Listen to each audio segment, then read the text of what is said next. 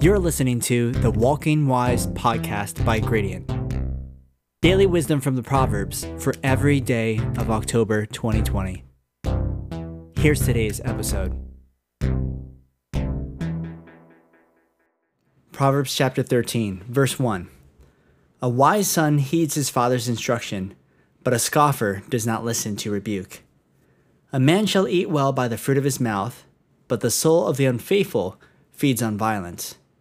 He who guards his mouth preserves his life, but he who opens wide his lips shall have destruction.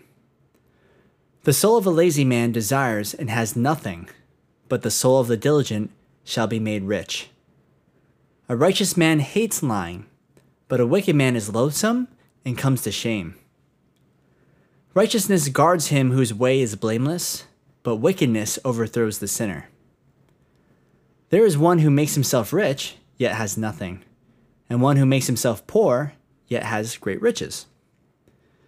The ransom of a man's life is his riches, but the poor does not hear rebuke.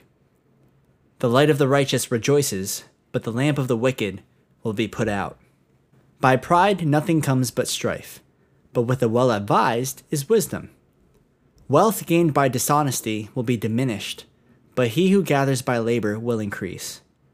Hope deferred makes the heart sick, but when the desire comes, it is a tree of life.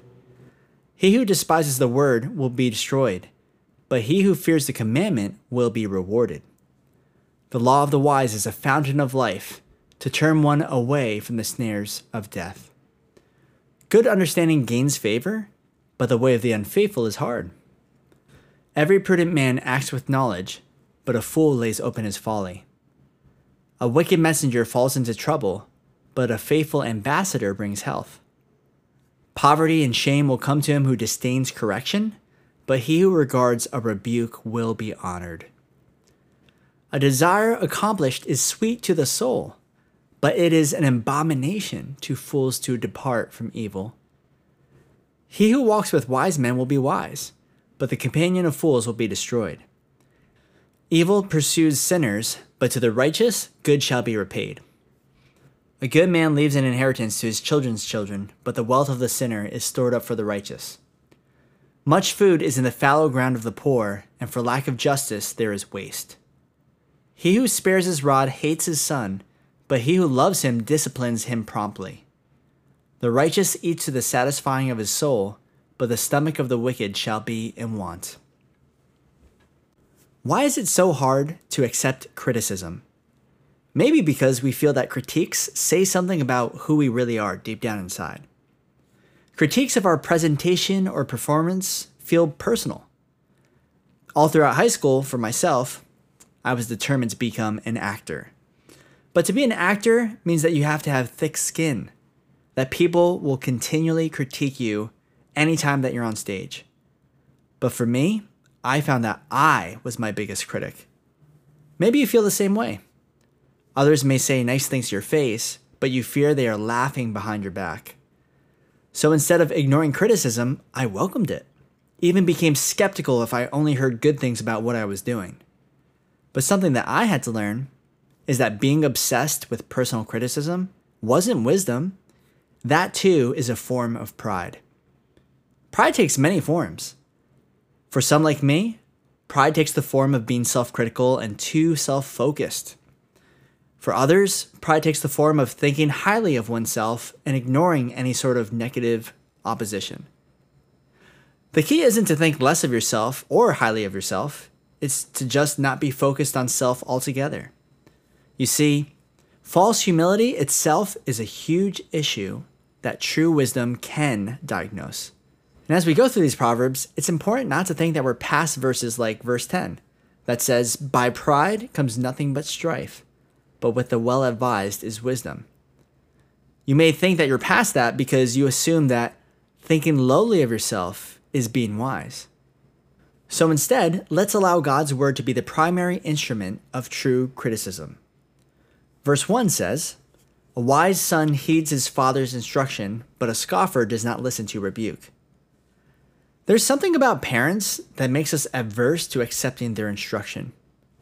Ever since we were children, we began to question everything our parents tell us. I see it with my own kids.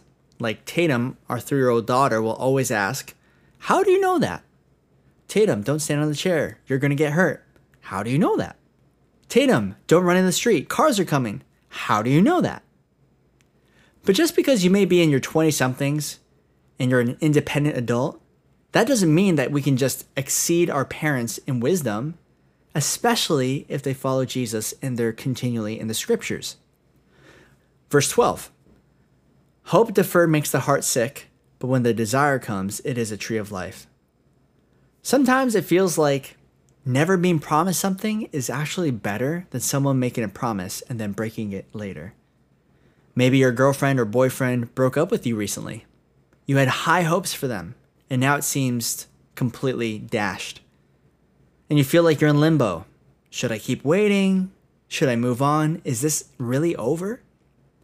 I don't know what your situation is, but I can tell you for sure that when our hope is in Christ, He always makes good on His promises. The Psalm says that He will withhold no good thing from those who walk uprightly. And how good it is when we see those promises of God fulfilled. So wait on the Lord, and He will strengthen your heart. Verse 20. He who walks with wise men will be wise, but the companion of fools will be destroyed. If you want to see where you're headed and what kind of person you will become, check the circle of friends you have. You may feel like you're a good influence, but they may be an even more powerful influence to bring you down. This is why it's so important to have godly and mature people surrounding you. If you want to get better at anything in life, you need to surround yourself with people who are better than you. If you're the best and smartest person in every circle you orbit, you are in the wrong circle. If you're the most talented person at your craft, how will you grow? How will you learn? Even in church, the rule applies. Just because people claim to be Christian doesn't mean that they are on the path to disciple one another. So find accountability. Find community that will pursue Jesus together, and you will find joy on the journey to growth. Thanks for listening. If you were encouraged by what you heard today, let us know by messaging us on our Instagram, gradient.ya.